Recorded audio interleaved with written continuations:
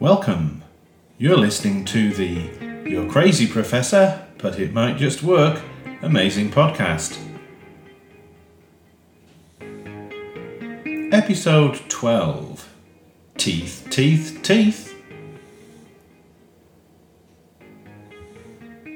Oh, I wish I'd looked after me teeth. So went the poem by the people's poet of 1970s UK Teleland, Pam Ayres. Despite the rather demotic style of her poem, it does actually capture the midlife concern and creeping dread about health worries and woes, and the retrospective regret of not taking care of yourself as well as you should have done. Teeth, feet, joints, crow's feet. As Mark Almond put it in song, I have the pains that come with age. Everything accumulates, and it all has to be atoned for. This week, my interest was piqued by teeth. Teeth are quite funny things. Our own GPs and doctors aren't really interested in them, and they never ask you about your oral health when you have a consultation. That part of the body got subcontracted away from mainstream general medicine to our dentist brethren many years ago. The tooth, it seems, requires specialist attention separately from the rest of the head. Scalp, ears, eyes, nose and throat all come under the remit of the GP, the generalist, but not the teeth. Teeth, of course, are not just the preserve of us living things, but objects have them. Combs, pianos, keys, they all have teeth. Teeth are so ubiquitous that we could go in any direction with this topic. Where shall we go? It was Jerry Seinfeld who said the difference between dentists and sadists was that dentists had better magazines. I'll confess at this point I am not a fan of dentists, specifically visiting them. I do know that dentists have a high level of suicidal death in the UK, and nobody really knows why that is. Yes, they have access to lethal means and powerful drugs, but is there something about a working life spent looking into diseased mouths that makes dentists susceptible to ending their own lives? I recall that my own dentist took his life several years ago, and I've often felt guilty for refusing to open my mouth to him when I was 3 years old. Can a working life of chronic exposure to truculent toddlers get to the soul of your typical dentist? Research has tried to find what else, apart from access to lethal means, lays behind the relatively high suicide rates of dentists. Some think it is to do with the precarious financial arrangements dental practices operate under.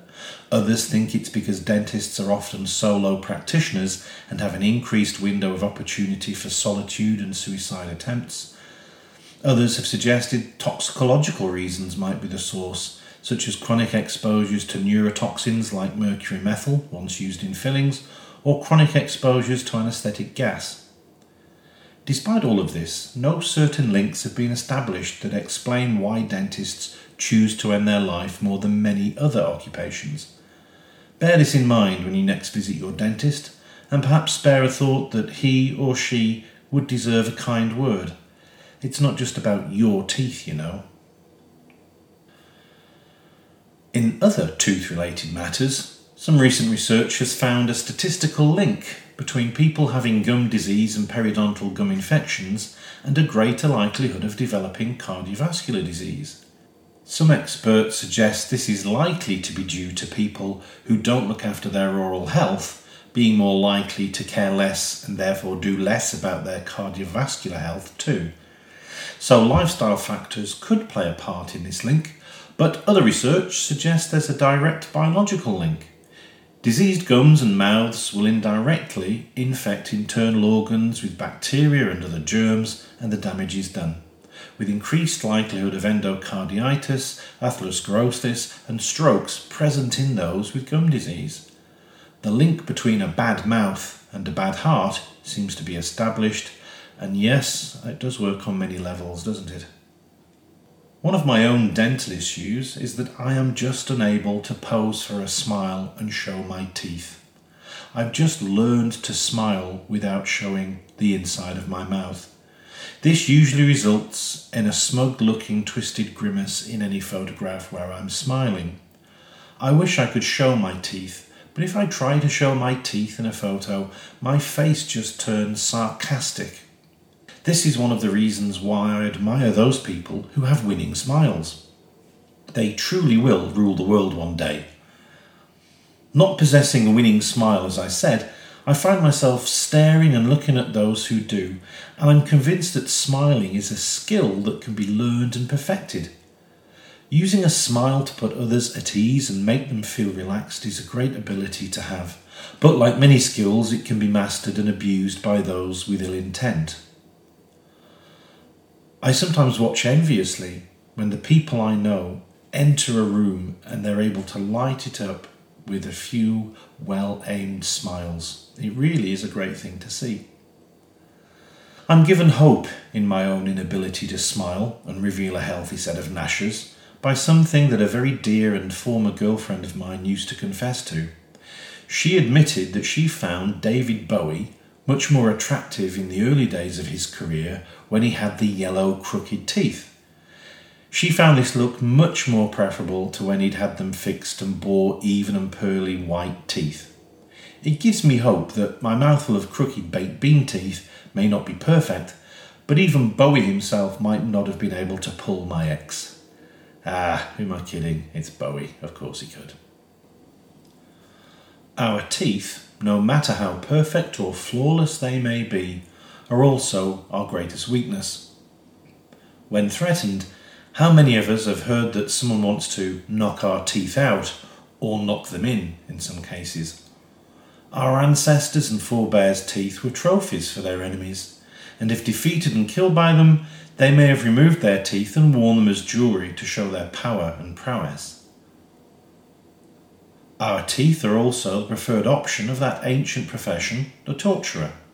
The holy trinity of human weak spots in the torturer's handbook involves teeth, testicles and fingernails. Who can forget that terrifying scene in the 1976 classic movie Marathon Man, when Lord Olivier's nasty Nazi dentist war criminal, Christian Zels, wants to torture the truth out of poor old Babe, played by Dustin Hoffman. He goes for his teeth. Using a dentist chair and the correct tools, of course, Zell's dental plans are frightening. The dentist chair becomes a seat of torture. As the dentist's torturer says to Babe in the film, "Oh, please don't worry.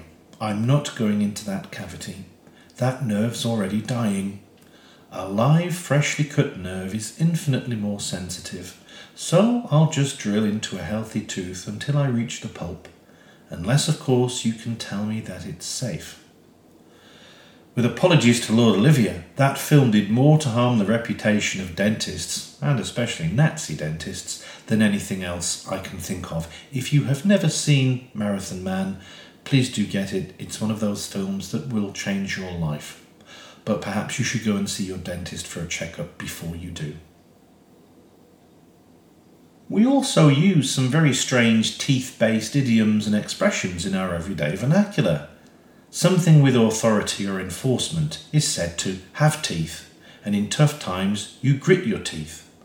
You may do several of these a day. You may also bare your teeth, or suck your teeth, or kiss your teeth. You might possess a baby tooth, a milk tooth, an adult tooth, a snaggle tooth, or the ever so painful wisdom tooth. You might listen to the sounds of spooky tooth by using your Bluetooth. You might have a sweet tooth and be prepared to give your eye teeth for that dessert. But of course, if you do it too much, you might need false teeth. You might wear a houndstooth jacket, and you may be cutting your teeth, or perhaps be a bit long in the tooth. You might like your pasta al dente, and you may be hopefully waiting for a visit from the Tooth Fairy. Thinking of teeth takes me back to one of the products of yesteryear that never quite took off. The disposable, chewable toothbrush. Sold from Motorway Services toilet vending machines up and down the length of the UK in the 1990s, this little piece of soft bristles and plastic was designed to be chewed for a few minutes and then spat out, and it would have the same effect as a regular brushing would. However, it never really took off. killed off probably by the powerful toothpaste manufacturing cartels and the darker side of the British Dental Association, perhaps.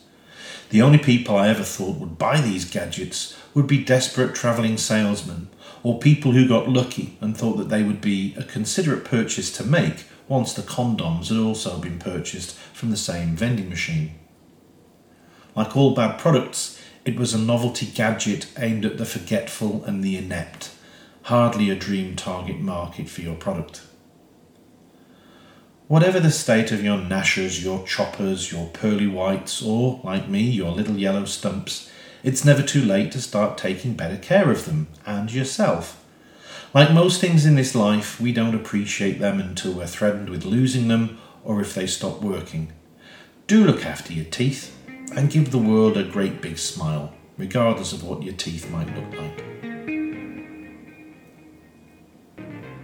You've been listening to the You're Crazy Professor, but it might just work amazing podcast. I hope it's been helpful. I hope it's been informative.